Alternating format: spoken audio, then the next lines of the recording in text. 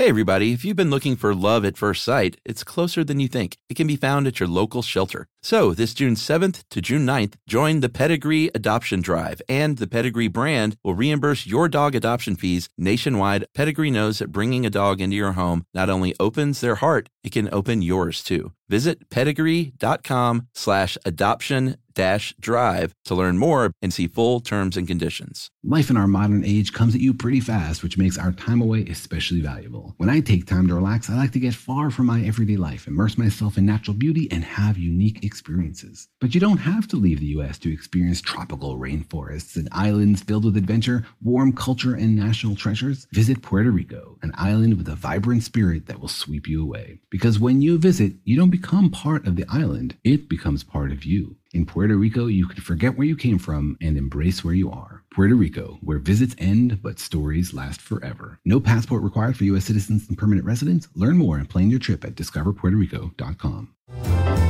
Welcome to Stuff You Should Know, a production of iHeartRadio's How Stuff Works.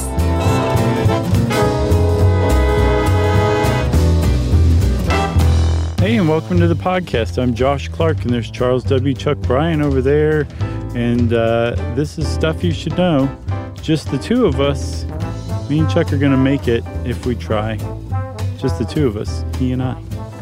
Oh man, now I wish we were doing a show on Bill Withers. Is that a Bill Withers song? What? I mean, I guess I can hear his voice now that you say that, but that's not the song I think of when I think Bill Withers, you know? What do you think on Lean On Me? No, the theme song to Annie. Oh, sure. Song will come out tomorrow. Yeah. Yeah. That's the one, right? Good song. I love that Annie soundtrack. It's so good, man. Hey, have I mentioned Enola Holmes? You have. Well, have 2 you days seen ago. it yet? I haven't seen it yet. It's so good, dude. Did you see the Challenger documentary? Have not seen that. And that is hard to watch. Yeah, I've been watching horror movies because this October is kind of the month where I get a pass to do that on my own. Yeah, October, more like Shocktober, you know what I mean? Right. I finally watched a Rob Zombie movie. Never seen any of those before. Which one? I started at the beginning and did House of a Thousand Corpses. Okay. What'd you think? It was good. It was just exactly what I thought it would be, which is sort of a Texas Chainsaw Massacre-like story. Mm-hmm. But you could feel his enthusiasm for filmmaking. I liked it. For sure. When's the last time you saw the original Texas Chainsaw Massacre? I saw it last year for the very first time, believe it or not. Oh, my. I think we talked about that finally. Yeah, it scared the pants off of me. Man, it's so good. It's weird because it keeps getting better. I remember being a teenager, and the first time I saw it, and I was like, what is this? And then the next time I saw it, I was like, oh, this is actually pretty good. And then the last time I saw it, I was like, I just want to sit around and watch this all the time. Stone Cold Classic. So speaking of Stone Cold Classics, I got a Stone Cold Classic what true crime question case for you, Chuck. What's the question? The question is this. Was Patty Hearst a brainwashed hostage who carried out violent crimes for fear of her life? Or was she a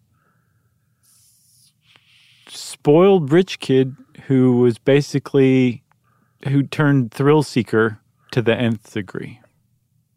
You know what? I don't know. I mean, part of me thinks that she did flip and was radicalized. Mm-hmm. But I don't know, man. I mean, I don't think it's super clear either way. No. And what do you think?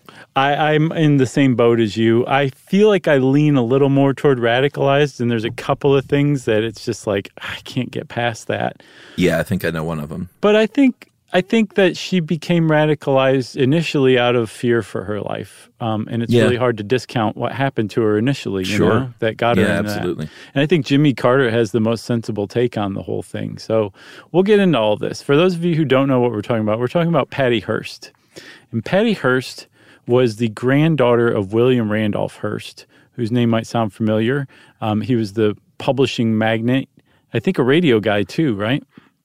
I think it was, radio, but, very much well known for his newspaper, his string of newspapers. And he was a bit of a politico, a kingmaker, incredibly mind-bogglingly wealthy. He was the model for Citizen Kane, I believe, right? And he had basically established this media empire in the first half of the 20th century. And he had a son. He had a son named Randy Hearst. No joke. Randall Hearst.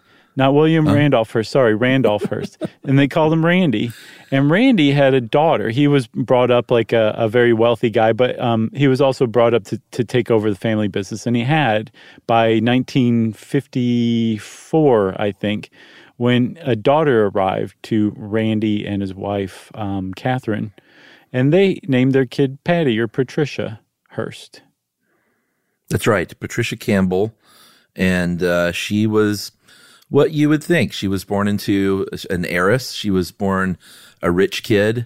It's funny to think about, like in today's terms, plenty of people to pick from, but like if you could imagine Paris Hilton robbing a bank with a machine gun. Right. That's kind of a good analog to who Patricia Hearst was back then. Yeah, that's actually really good. Although you could say she's quite a bit more low key, or she was at the time. Like by the time she was 19, she was living in San Francisco, or the Bay Area, I should say, attending UC Berkeley. So I guess she was living in Berkeley, because that's not necessarily the Bay Area. She wasn't exactly Paris Hilton, right? if we're being honest. But she was just but as far as a famous heiress in the United States, yeah. So yes, but also living this quiet life. She was 19. She was engaged to a guy named Stephen Weed, who was like a Catholic high school teacher, I think. He was 26 or something, and studying art history and going to school and just kind of living life, But yes, he really missed his calling. She right, especially in Berkeley in the 70s. Yeah, I know. Stevie Weed. So she was like mind-bogglingly wealthy, and she was going to inherit all this, and she was famous for being an heiress, right? And so just a few days before her 20th birthday, on February 4th, I think, right? 1974? Yeah. There was a knock on her door at like 9 p.m. It was a Monday night. And I don't even know if they knocked or else if they just came bursting in. But 3 people who turned out to be members of what very few people had heard of at the time, but who had become very famous, the Symbionese Liberation Army, burst through their door, beat up Stephen Weed, Catholic high school teacher, and dragged Patty Hearst out of her apartment to their car, where they shot off a few shots and drove off into the night with Patty Hearst kidnapped as hostage. Yeah, they threw her in the trunk, bound, and she was gone. And as far as the SLA goes, like you said, they were not very well known at the time. They were pretty new in an era of sort of, I'm not going to say they were just American terrorist organizations all over the place in the United States, but it was a time in our country where there were a lot of bombings. A lot. And yeah, it said about 1,000 a year. That's a lot. Yeah, that's a lot of compared to now, where we don't have a lot of bombings. And we should thank Julia Layton for helping us put this together. But no one had heard of them much because, like I said, they were new. They formed a couple of months before her abduction. And it wasn't like there were, 100 of these people. There were, it kind of varied from, depending on, like, I guess, who had the good drugs at the time. But there were never more than a dozen. It seems like it varied between like 7 and 12 at a time. And their ideology was basically just like anti-capitalist. That's kind of just it. It wasn't super inspiring. It wasn't well thought out. It was just, hey, we hate the rich. It was pretty ho-hum, and yeah, not very inspiring. And I think that's why they never had that many members. But they were extremely militant. They were very paranoid, and they were willing to carry out violence. Like they didn't have many qualms with violence. They used to practice with weapons and guns, and they had a lot of guns, a lot of ammunition. They knew how to make bombs. They weren't messing around in that sense. They were just kind of dullards when it came to political ideology. They were just following in everybody else's wake. But interestingly enough, Chuck, the whole Symbionese Liberation Army started out of a prison tutoring program where a bunch of white students from Berkeley went and tutored inmates on things like Black history and political science, things like that. And that's where the SLA originally grew from, when one of those inmates, a guy named Donald DeFries, escaped from prison and showed up in San Francisco and said, let's get this thing started. Yeah, he was, they all adopted different names when they joined the SLA. His name was General Field Marshal Cinque, is it Matume? Matume, and it might be Cinque. Oh, really? Yeah, because they were super into Che Guevara and the Cuban Revolution. So anything that looks even remotely Spanish is probably pronounced like that. Okay. Well, I don't know Spanish, so I'm going to pronounce it like Spike Lee style. Okay. I think that's his sister's name. Is it? So, yeah, Cinque Lee. I didn't know that. Cinque, one of his sisters. I gotcha. It's great. So, yeah, he was in prison for, he did a bunch of stuff. He was well known to possess homemade bombs. He was arrested for kidnapping, possession of explosives. He was arrested for robbing a bank. And that's finally in 1969, what finally got him into prison. And this pops up sort of throughout the story, but it was way easier to get away with crime back then. Yeah. Like to escape from prison and then just say, like, I'm going to go live in San Francisco and start a radical organization. Right. And kind of not get caught. Right. And that's what he did. And he ended up engineering the murder of a man named Marcus Foster. He was superintendent of the Oakland school system. And he didn't actually carry out the murder, but two SLA members shot him. Yeah. And one of their signature moves, it would turn out to be cyanide-tipped bullets, which I didn't look into that. I don't even know if that's a thing. If that helps, kill somebody. I think it's overkill is what, like literal overkill. Or maybe just they thought it sounded intimidating or something to put in letters. I think so. Because they definitely did that. But they shot Foster to draw attention to something they saw, which was anti-black schooling policies. Foster was a black man, one of the cruel ironies there. Well, not only that, he was also a respected black community organizer. And when they killed him, everybody else on the left in Berkeley was like, what are you doing? Are you guys morons? And the SLA was like, oh. Yeah, they were kind of morons. Yeah. Yes, they were. A little bit morons as far as domestic terrorist groups go.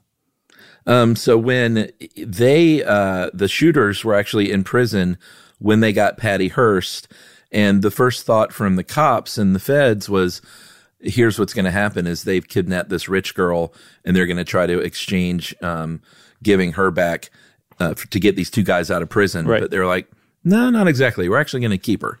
No, but even before they had a chance to ask, and I guess they never did bring it up, Ronald Reagan, who was governor at the time, said, no, we're not doing that. But they didn't go that way. Instead, they said, hey, Willie Hearst. Randy Hearst. Willie Hearst was dead by this time. Randy Hearst, you're super rich. We want you to take some of those riches and we want you to feed the poor with it. That was their first demand. And they sent this demand. First of all, they sent a communique to a radio station in San Francisco. And I think that's who they basically corresponded with the public and the police through, was this radio station. And they would send letters and they would eventually send like voice recordings as well. But in this first one, they sent what was basically an arrest warrant for Patty Hearst, Patricia Campbell Hearst, daughter of Randolph A. Hearst, corporate enemy of the people. And they sent her credit card as proof that they had her, which, if you ask me, shows their hand right off the bat. They didn't send a finger. They didn't even send like a lock of hair. They sent a credit card that you could pick up off the ground. They could have just taken it off of her, off of her nightstand. They didn't send anything vicious. They just sent a credit card to prove that they had her. But they didn't make any ransom demand. And then 6 days later, after that first communique with the arrest warrant, that's when they said the Hearsts need to figure out how to feed any single person in California that can prove that they are not beneficiaries of the corporate capitalist state with at least $70 worth of high-quality food per person. Yeah, and they were like, we're going to get it together. Not we, but you need to arrange it through the grocery stores in California to distribute this stuff. They included an audio tape from Patty where she says, "Mom, Dad, I'm okay. I'm with a combat unit with automatic weapons, and these people aren't just a bunch of nuts or morons like Josh and Chuck will say in the future. Right. I want to get out of here, but the only way I'm going to do it is if we do it their way. And I just hope that you'll do what they say, Dad, and do it quickly." And Randy Hearst got this, and he was like, "These people are morons. How do they expect me to give everyone in California that proves they're in need $70 worth of high-quality food? What is high-quality food anyway?" And they're like, "That's what you eat every day, sir." He's like, "Oh, that's actually pretty good." Okay, I gotcha. And so he said, I don't even think I can pull this off, which followed another back and forth in which Patty said, "Hey, stop acting like I'm dead. He needs a good faith gesture from you." And so just a few days after that, the Hearst Foundation formed. I guess they looked in probably the best way to get a tax benefit out of this, and formed an actual program called People in Need, which would feed 100,000 people for a year, $2 million worth of food, which sounds fairly high quality to me. Yeah. And apparently they had a rough start at first because they didn't know what they were doing. There were food riots at the distribution site, and they finally managed to get it figured out. So in that sense, and it's kind of overlooked, I think, in a lot of histories because everything they did after that was just so stupid and terrible. But the SLA had a genuine impact right out of the gate that they used their hostage for, which was to feed poor and hungry people. So clearly they were at least partially dedicated to that. And Cinque Matume, is it Matume? Donald DeFreeze, the General Field Marshal, he had said in a statement, he said, "Mr. and Mrs. Hearst, I have no qualms about executing your daughter if it will save the lives of any starving poor people." So that was like a real big initial thing. So yeah, I was kind of surprised that they formed this program, People in Need, which obviously was going to take a lot of work to make into sort of a legit charity. And they were like, just for 1 year though, like after that. I'm surprised they didn't say, maybe this is worthwhile. I mean, I didn't get the impression they were those types. Well, and they it probably wasn't a great look to be inspired by these terrorists. That's true. That's true too. But I just find it significant that was like that was their first demand, was that, and then it actually had a real effect. But yeah, they asked for more money though. I think they said $2 million's not enough. Right. We want $8 million total. Yeah. And the Hearst Randy said, "No go. You got to release Patty Hearst if you want that extra $6 million." Yeah. So they, this I think is another kind of overlooked thing that when you look at what, the process of changing her mind that Patty Hearst eventually is said to have gone through, I think that this is really where the seed started, because she said later on that she felt like her parents were they were debating how much I was worth. Yeah. And they were focusing on dollars and cents, in the balance of her daughter's life. And she, like she had said before, "Stop acting like I'm dead." She apparently felt very, if not left behind, definitely gambled with. Her life was gambled with by her parents, who were basically publicly negotiating the cost down for the release of their daughter. And I think that really may have set up a 19-year-old to be more open to whatever the opposite of their parents' thought processes and ideology might be. Yeah, there's another really good movie about the J. Paul Getty kidnapping called All the Money in the World, directed by Ridley Scott. And that's sort of one of the threads in that movie is, is the granddad trying to like negotiate down this money, like somebody that's like one of the richest human beings on the planet trying to bargain with the life of a family member. Like no genie, no money. Yeah. Really, really interesting. Yeah. Nice Fargo ref, by the way. Thank you. Should we take a break? Yeah, sure. Why not? All right, we'll take a break, and we're going to come back right after this and talk about what happens on April 3rd.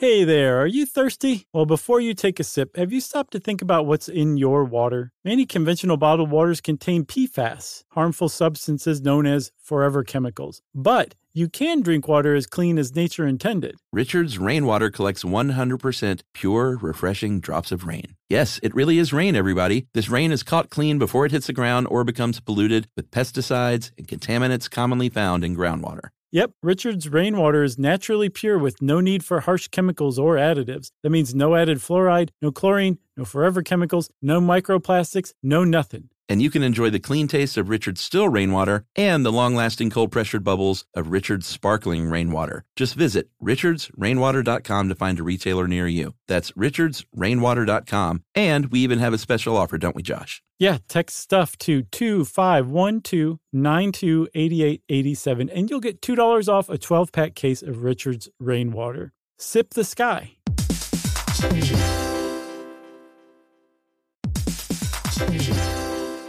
Hey everybody, we're here to tell you about Viator, a tool that you can use to plan and book travel experiences around the world. That's right. The Viator app and website make it easy to explore 300,000 plus travel experiences so you can discover what's out there no matter where you're traveling or what you're interested in. Yep, Viator can help you plan better travel experiences. 300,000 plus travel experiences to choose from means you can plan something that everyone you're traveling with will enjoy. That's right. You can also enjoy real traveler reviews to get insider information from people who've already been on the experience that you're considering. Plus, you get free cancellation that helps you plan for the unexpected. Yeah, and Viator offers 24/7 customer service, so you know you'll get support at any hour if things aren't going as planned. So download the Viator app now and use code Viator10 for 10% off your first booking in the app. Find the perfect travel experiences for you. Do more with Viator.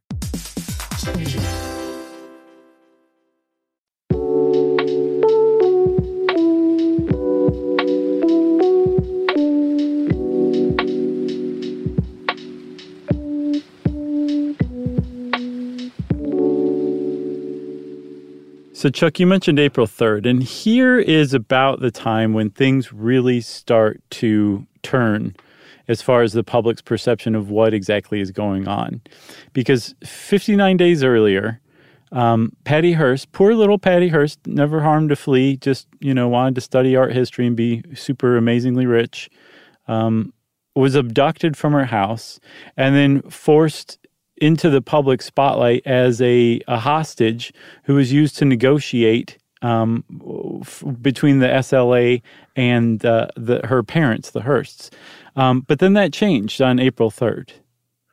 Yeah, she sent another tape that said, I have been given the choice of 1, being released in a safe area, or 2, joining the forces of the Symbionese Liberation Army and fighting for my freedom and the freedom of all oppressed people. I have chosen to stay and fight. And then she revealed that she had taken on an SLA name, Tania, or is it Tania? I don't know. Let's go with Tania. Okay, Tania, Tania. And they sent a little visual aid too. And this became a very, very famous picture. One of the most famous pictures of the 1970s was this photo, this Polaroid of Patty. We've all seen it, holding that machine gun, wearing the beret in front of the SLA flag in their emblem, which was a 7-headed cobra. Very famous picture. Extremely famous. And that beret was significant in that she adopted the nom de guerre Tania from another woman who adopted the nom de guerre of Tania back in the 60s, about a decade earlier, when she was fighting alongside Che Guevara in Bolivia. Her name was Tamara Bunke, I believe.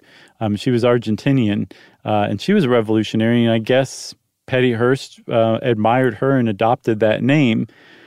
But imagine, put yourself in the in the position of just the average public person in the public who's following this story, it's like, poor little Patty Hearst, poor little Patty Hearst. And then, oh my God, what is this? There's a picture of Patty Hearst looking like a total BA holding a machine gun and a beret.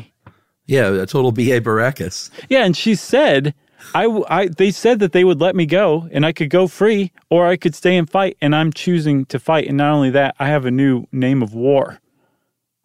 Yeah, I think this started a lot of confusion. I don't think it was immediately everyone was like, oh my God, the future Paris Hilton of our times is now radicalized and wants to kill people. That's true. I think it just really confused a lot of people that were like, wait a minute, what's going on here? Yeah. I thought she was kidnapped and now she says she's not.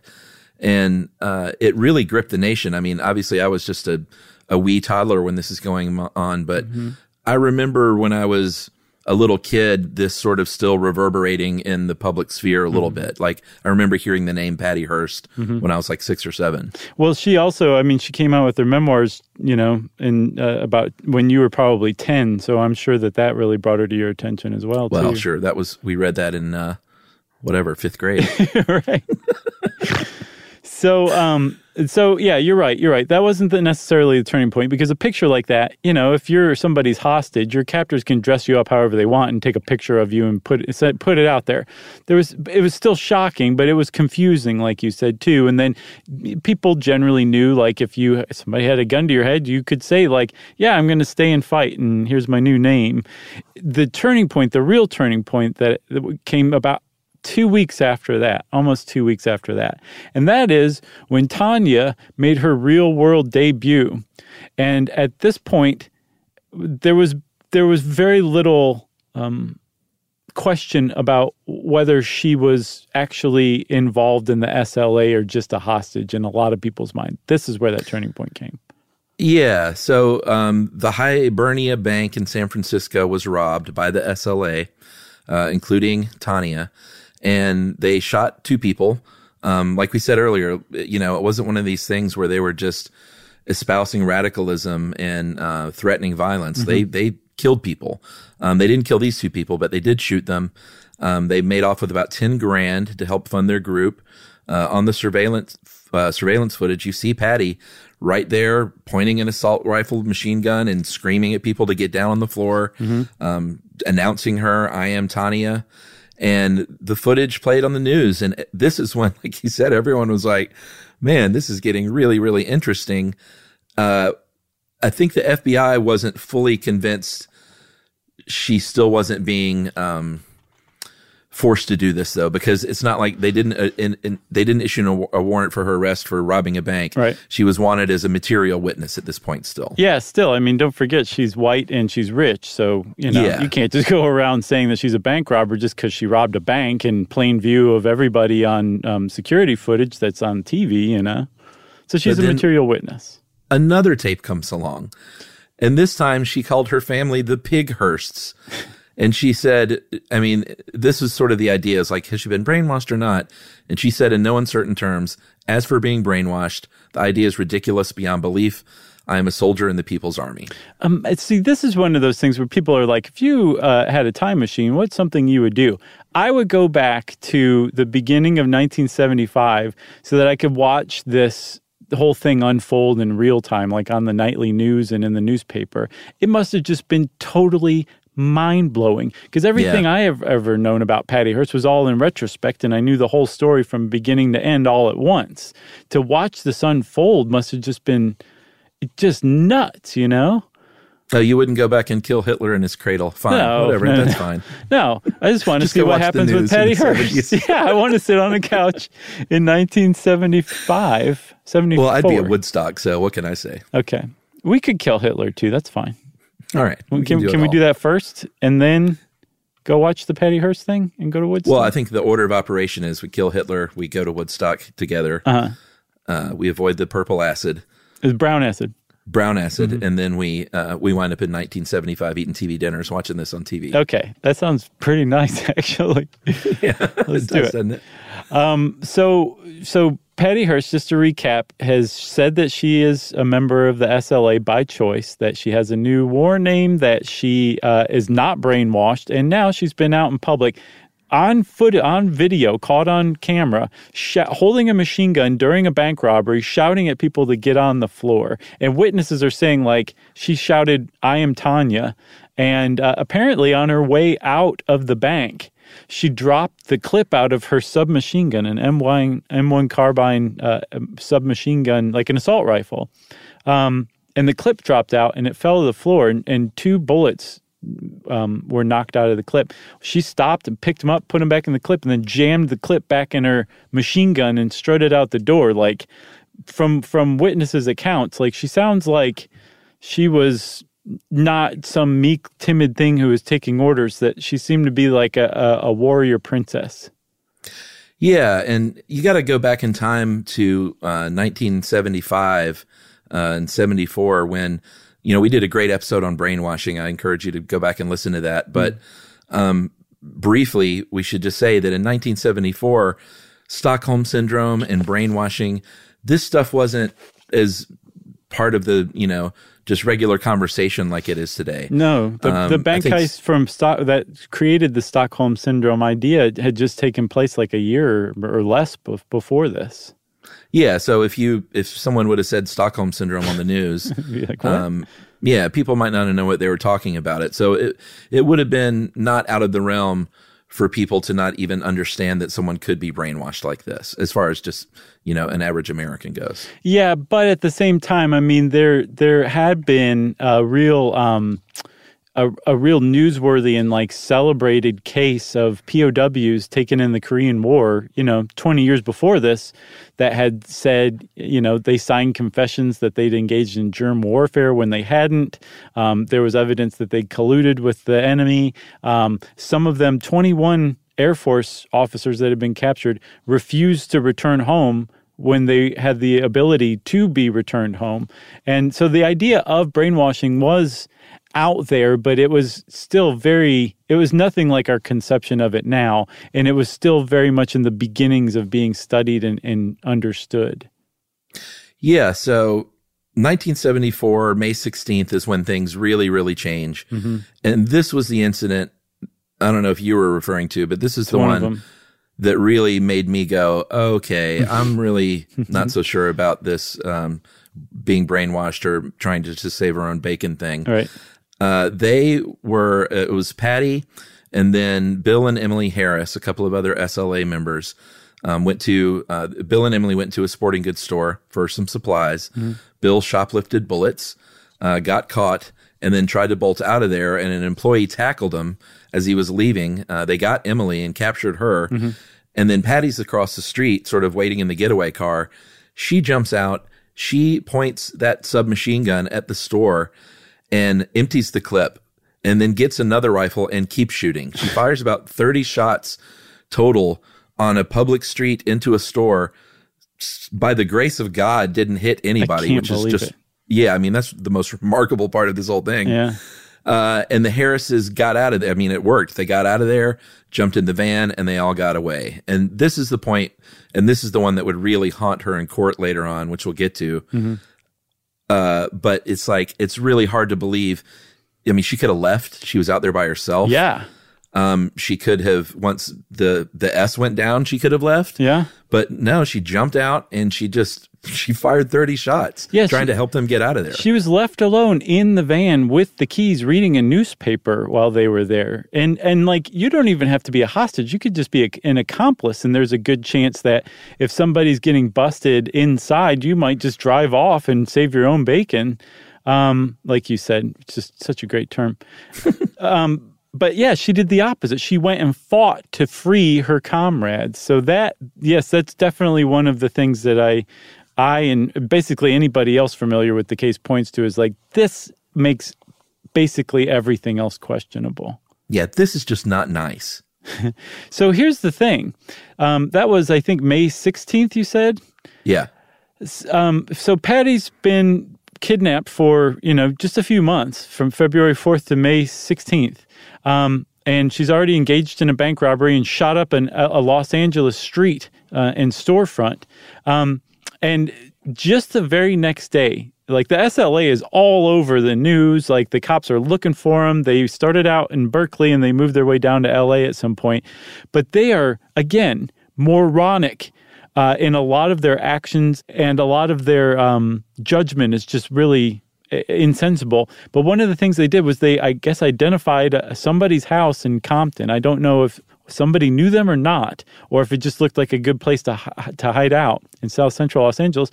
And they said, hey, you, can we give you $100? I think this is just some middle-aged woman who was renting a house. If we give you $100, can we all stay here? And she said, okay. And they said, great, let's go get all of our guns, like several dozen guns, 6,000 rounds of ammunition, a few bombs, and move them in. And that lady started to get freaked out. And apparently her daughter went and flagged down a traffic cop and said, hey, are you looking for a bunch of white people who have a bunch of guns that seem to be hiding out? And that led to this convergence of the LAPD on this house in Compton, and a firefight, a shootout with most of the members of the SLA in this house. Yeah, so there is a firefight that goes down. Mm-hmm. They lob some tear gas in there. That starts a fire, mm-hmm. and it burns the house to the ground and kills all 6 of the SLA members inside. Right. Patty and the Harrises are not there. They were on the lam at this point, waiting it out in a hotel room after the shoplifting thing. And then 3 weeks after this, the few remaining, I mean, you got to think, if they killed 6, there were another 3 hiding out, and there were never more than 12. There could only be just a few more remaining. But the remaining members released another message that Patty had a real hard time with at the trial, explaining it away, because she was clearly upset about these deaths. She talked about the fascist pig media and her brothers and sisters dying, and then talked about member Willie Wolf in particular as the gentlest, most beautiful man I've ever known, and said that neither she nor Wolf had ever loved an individual the way we loved each other. I read a interview with Willie Wolf's father, who was a doctor back east. Willie Wolf was just raised this like upper middle class son of a doctor, you know, pretty privileged, but also not spoiled, bratty, that kind of thing.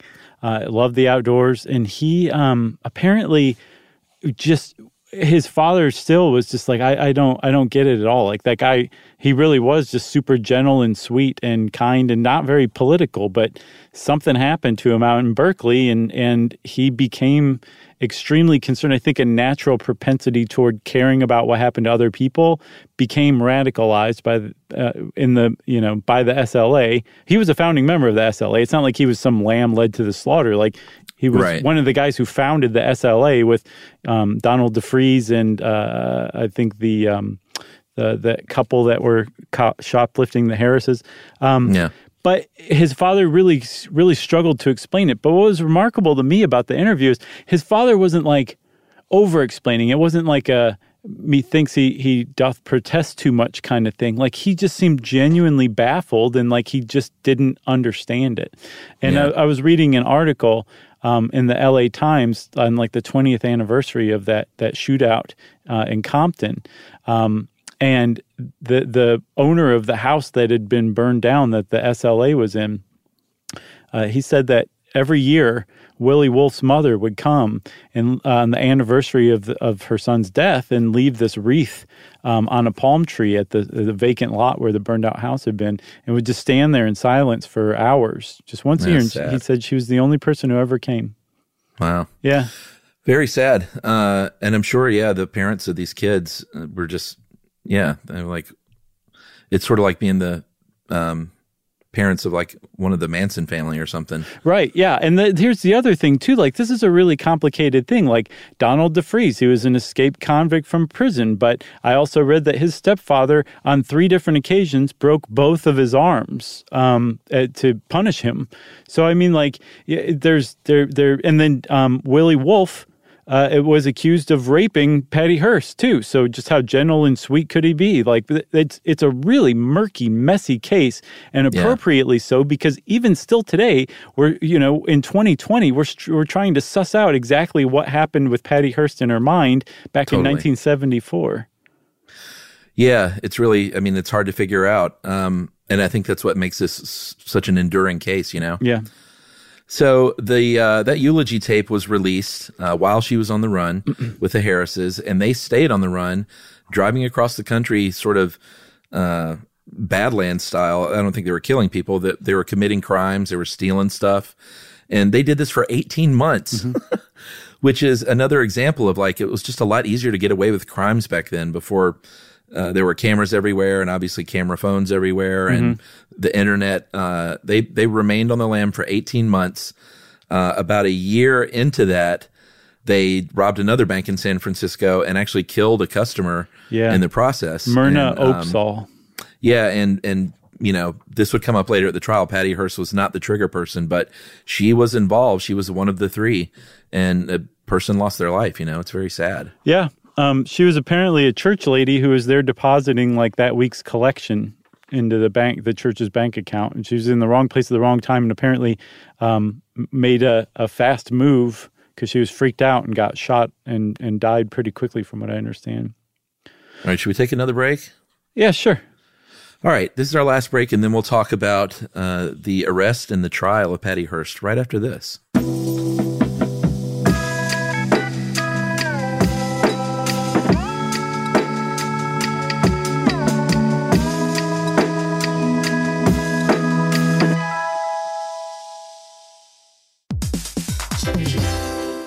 Hey there, are you thirsty? Well, before you take a sip, have you stopped to think about what's in your water? Many conventional bottled waters contain PFAS, harmful substances known as forever chemicals. But you can drink water as clean as nature intended. Richard's Rainwater collects 100% pure, refreshing drops of rain. Yes, it really is rain, everybody. This rain is caught clean before it hits the ground or becomes polluted with pesticides and contaminants commonly found in groundwater. Yep, Richard's Rainwater is naturally pure with no need for harsh chemicals or additives. That means no added fluoride, no chlorine, no forever chemicals, no microplastics, no nothing. And you can enjoy the clean taste of Richard's still rainwater and the long-lasting cold-pressured bubbles of Richard's sparkling rainwater. Just visit richardsrainwater.com to find a retailer near you. That's richardsrainwater.com. And we even have a special offer, don't we, Josh? Yeah, text stuff to 2512928887 and you'll get $2 off a 12-pack case of Richard's Rainwater. Sip the sky.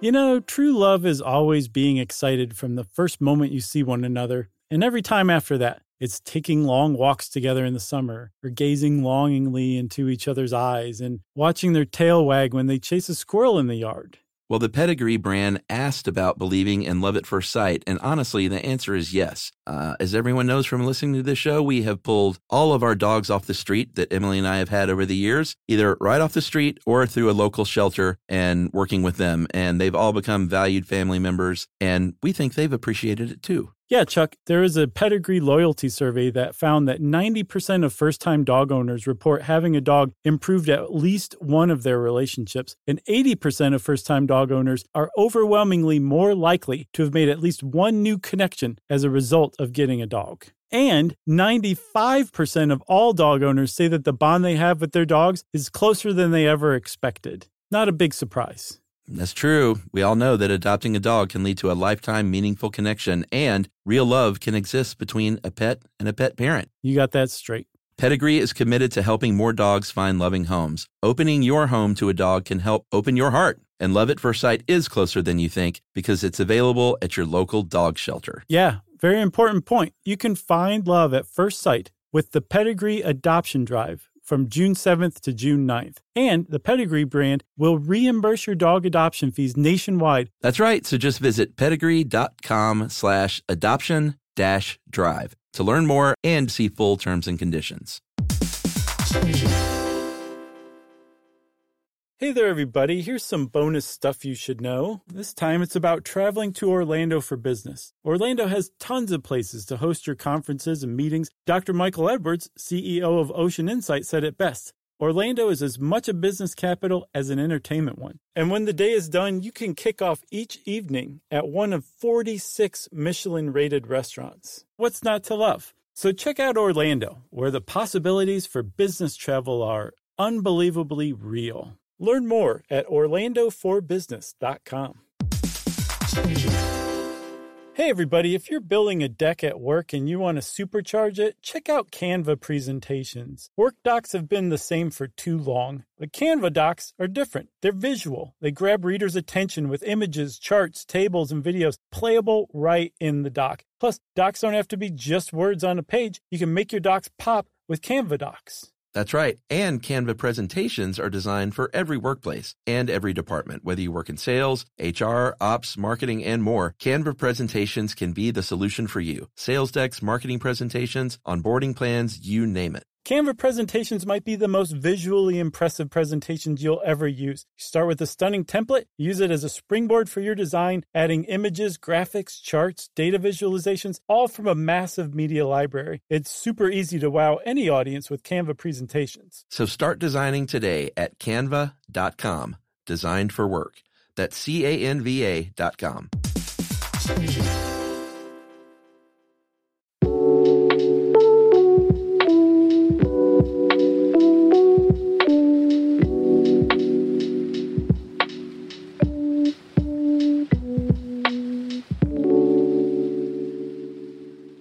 All right, so she gets arrested, and, you know, this is where things get really weird because you've got two stories playing out in court. Mm-hmm. One is that I'm Patty Hearst, and I was brainwashed. I was kept in a closet for 57 days when they abducted me. I was blindfolded and bound. I was raped by Donald DeFreeze and Willie Wolfe. Mm-hmm. I was abused and lectured about how righteous they were. And then after 57 days, I was told, hey, you can either join up with us or we can kill you. And she said, I joined up. So story number one is that. Story number two is the other. Yeah, story number two is we have video evidence of you robbing a bank. Witnesses say that you were involved in another bank robbery or a woman was killed. We have you on tape talking about how you're not brainwashed and how you joined this by your own free will and your parents are pigs. So it was a pretty airtight case as far as the prosecution goes, were it not for one thing, and that is that she was initially kidnapped. She didn't run off and do this. Like, she didn't get bored and like go to a community center and end up falling in with the SLA. Like, she was kidnapped, and our understanding of psychology was still kind of gelling around the idea of brainwashing, but it wasn't just completely unheard of. The thing is, it had never been tried in a criminal case before. And the Hearsts hired the very famous, I think already he was a very famous attorney, F. Lee Bailey, who defended the Boston Strangler. He was also on OJ's team. He was just a super famous lawyer.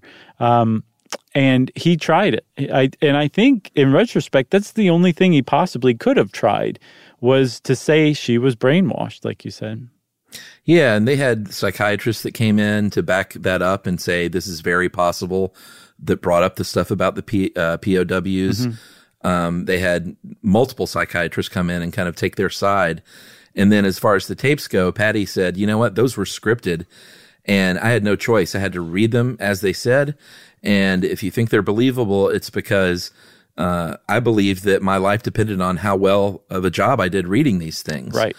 And those tapes were, I mean, that was the big evidence in the trial, was how passionate she was and how she talked about her love of Willie Wolfe. And, you know, other psychiatrists for the prosecution came in and they were like, you know what? I've listened to these things over and over, and I don't know an actress on earth who could pull this off. Like, if she was reading scripted stuff, it surely doesn't sound that way to me. Right. And she also she literally did not help her case. When she was arrested, she put down as her occupation urban guerrilla. She was, she was like, throw in like fight the power fists anytime somebody took a picture of her. She was very much like not the, oh my God, I'm glad to be freed kind of thing that you would expect. And I think that the public wanted to see. And then also when she took the stand, I can't believe she did that. I cannot believe it either. But she took the stand on cross-examination. She pled the fifth 42 times. Yeah, which I mean, the public does not really trust people who plead the fifth, especially 42 times, especially if they're supposed to be a kidnap victim. So there was a lot that the prosecution had going for them in that sense, and then the defense just basically had brainwashed. She's brainwashed. One of the things they said was like she was raped. She was raped by these men. So of course, like she feared them. They threatened her life. Of course she feared them. And apparently, I guess the prosecution got her to say that no, she didn't love Willie Wolfe. By the way, she never saw Stephen Weed again, as far as I could tell. She didn't want to see him. She didn't get back together with him. And I don't think they ever saw each other again, even though he was, speaking to the press the whole time and being very supportive. But she was like, nah, I'm moving on. But the prosecution got her to say, you said you love Willie Wolfe. Did you love him? And she said, no, I hated him. And then they produced this thing that is another mark that really stands against her in the mind of a lot of people, which is this little statue that she'd gotten from Willie Wolfe, right? Yeah, they pull this out and they're like, then what is this? Yeah. Is this not, in fact, a gift from your supposed captor and supposed rapist, Willie Wolfe? Why would you keep this gift still? And her reply was the opposite of my famous saying. She said, I like art. Yeah. Instead of I hate art. Yeah. And she said, I'm an art history student and I like art. And, if you're trying to move the needle for a jury, that's not the way to do it. Well, one of the women jurors on the case said, like, no woman would carry around a love trinket from a man who raped her, and that really ruined her credibility. At the same time, though, Jeffrey Toobin, who wrote a book on this, American Heiress, yes, but he still had a legitimate book, despite what he's done since then. I know. It's hard not to. I know. He made a really good point, though, that I think is worth repeating here, and that is that regardless of, maybe how she ended up feeling about Willie Wolfe or anybody that were her captors, she was kept in a closet for 57 days, and anyone who had sex with her in that closet raped her. That there's no chance for that to have been consensual, no matter how she behaved during. That was rape. And then she was raped, and that should be, it shouldn't be brushed aside, no matter, how she came to feel about Willie Wolfe. And I think that's definitely a good point to remember. Yeah, I mean, if that entire story is true about being kept in the closet, and, most of this testimony comes from her, mm-hmm. And there are still people that think she cooked up this entire thing. And you know what? She just wanted to get out of her engagement to Steve Weed to begin with, and that's why she orchestrated. That's such a conspiracy theory. Are people saying that? I'm sure they are, but really, you came. Oh, okay. No, I was literally making a joke. If you see though, like footage of Steve Weed, he's the kind that somebody would do that to get out of a relationship with them. Stage a kidnapping. I'm sorry, Stephen Weed. I'm sure you're super nice, but yeah, just to get out of instead of just breaking off the engagement. Yeah. Because he seems like such a nice guy. It'll only take a few years. Right. One person has to die. I'm sorry, but... Oh, boy. So she, on March 20th, 1976, 22 years old, by the way. I don't think that has really, may have hit home to our listeners. She's still just a kid. Yeah. She was sentenced to 7 years in prison for robbing that bank. She served 22 months of that near San Francisco at Pleasanton Prison. And you mentioned Jimmy Carter earlier, and we put a pin in that, and I'm sure people are like, what does Jimmy Carter have to do with any of this? Yeah. He commuted her sentence. It was very controversial at the time. He said that he fully believed her, that she was a victim and would not have done any of this had she not been brainwashed and kidnapped and brainwashed. And they said, what about Stevie Weed? And he was like, I don't know who that is. Uh-huh. And he was just a big supporter of her, and he eventually... actually helped persuade Bill Clinton to pardon her in 2001. He did. He commuted her sentence, so she was let out after 22 months, but it was Clinton who pardoned her. And I said earlier that, Carter, I think, had the most sensible opinion of the whole thing, and it was simply that had she not been kidnapped, by the SLA and forced into these, a life of crime, basically, she otherwise would never have engaged in any of those criminal acts. Like her life was not in any way, shape, or form on a trajectory to robbing banks. She was just going to end up being kind of a rich art history person. Yeah, she's going to collect and buy expensive art, probably. But yeah, basically, which, that was going to be her contribution to the world, have some kids and be very, very wealthy. She was not going to go rob banks, and the SLA forced her to do that, or forced her into that life, even if they didn't force her to rob banks. The thing is, though, is that still leaves dangling. There's a big blank space after that sentence, and that is, but she still robbed the banks. Yeah. And it does seem like she did it from her own volition. And I mean, anybody who was 19 can imagine what it must have been like to be a 19 or early 20-year-old shooting up a storefront to free a couple of friends.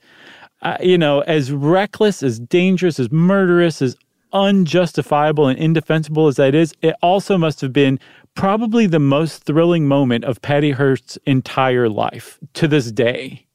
Well, of course it was, because shockingly, she led a pretty low-key life for many, many years after this. Mm-hmm. She got out of prison. She married a former cop. His name was Bernard Shaw, not the composer, but he was her bodyguard. He was moonlighting once she was out on bail as a bodyguard. Yeah.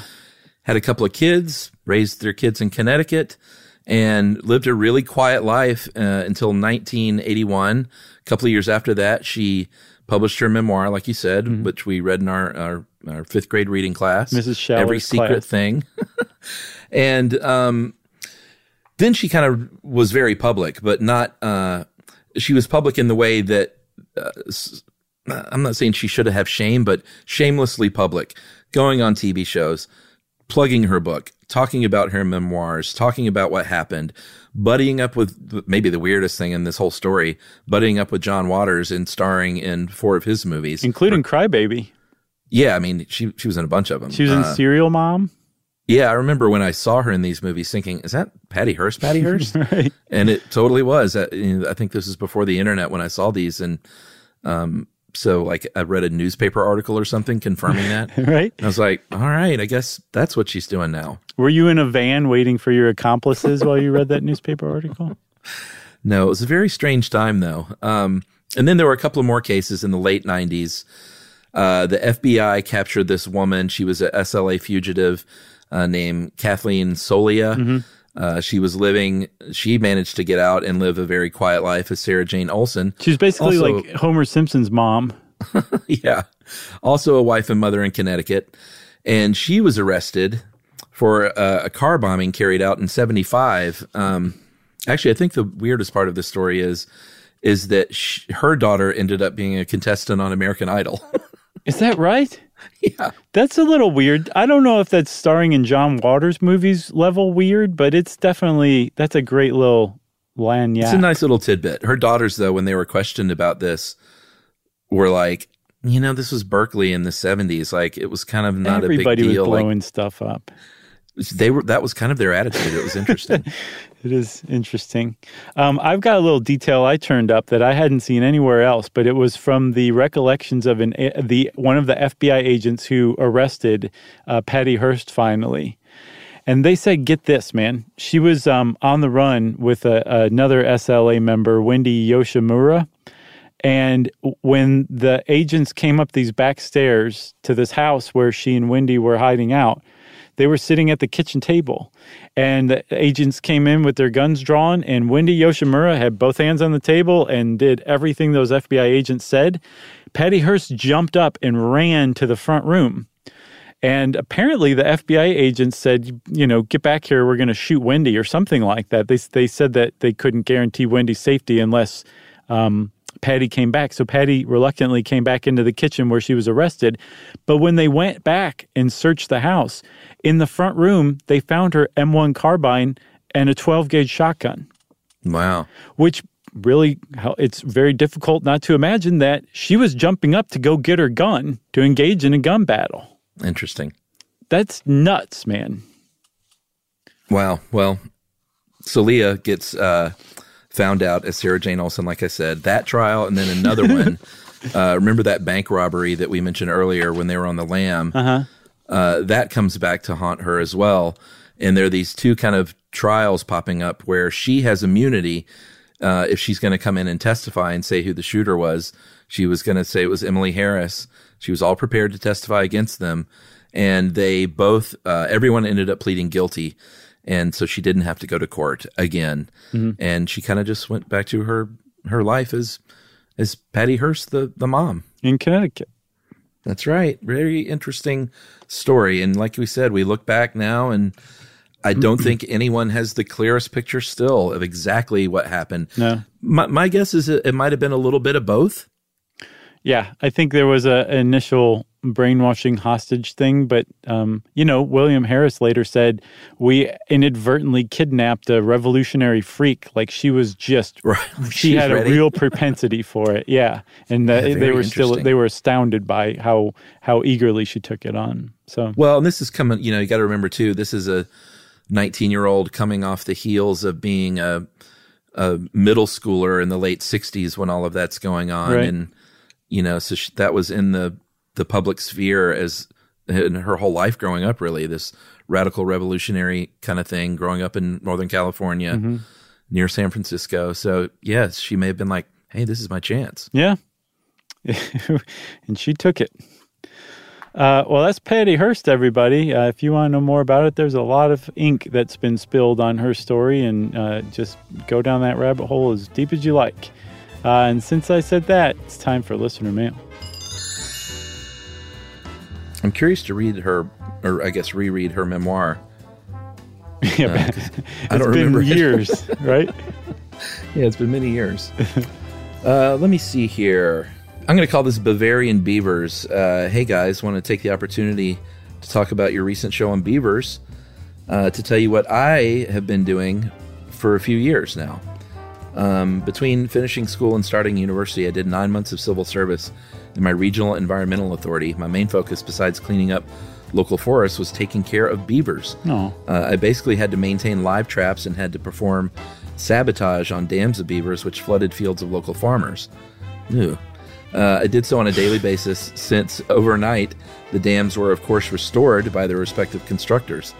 This was done in order to softly force the beavers to find a new place to live, which mostly worked after a few months. Also, 2 beavers were caught alive during my period of service and were moved to the UK, as far as I know, in order to reintroduce them there. As far as I know, they went to go live on a farm, they told me. In England. I learned a lot about these animals during this time, and I was stoked when I saw this episode title pop up. As usual, you did a great job gathering and summarizing all the facts and interesting good-to-knows, including the weird classification as fish for religious reasons. Keep up the great work. This is from Bavaria, Germany, and that is from Nico. Thanks, Nico. And Nico says, Chuck, hats off to you and your German skills. So Nico's being very kind. Yeah, what about me, Nico? What about Josh? Well, you own Japanese and Spanish. All right, but Nico didn't say anything about it. No, she did. That was the PSS. Okay, good. There you go. So thanks a lot, Nico, for complimenting both of us. I appreciate you finally getting to it. And if you want to be like Nico and compliment both of us, we love that kind of thing. You can send us an email to stuffpodcast@iheartradio.com. Stuff You Should Know is a production of iHeartRadio's How Stuff Works. For more podcasts from iHeartRadio, visit the iHeartRadio app, Apple Podcasts, or wherever you listen to your favorite shows.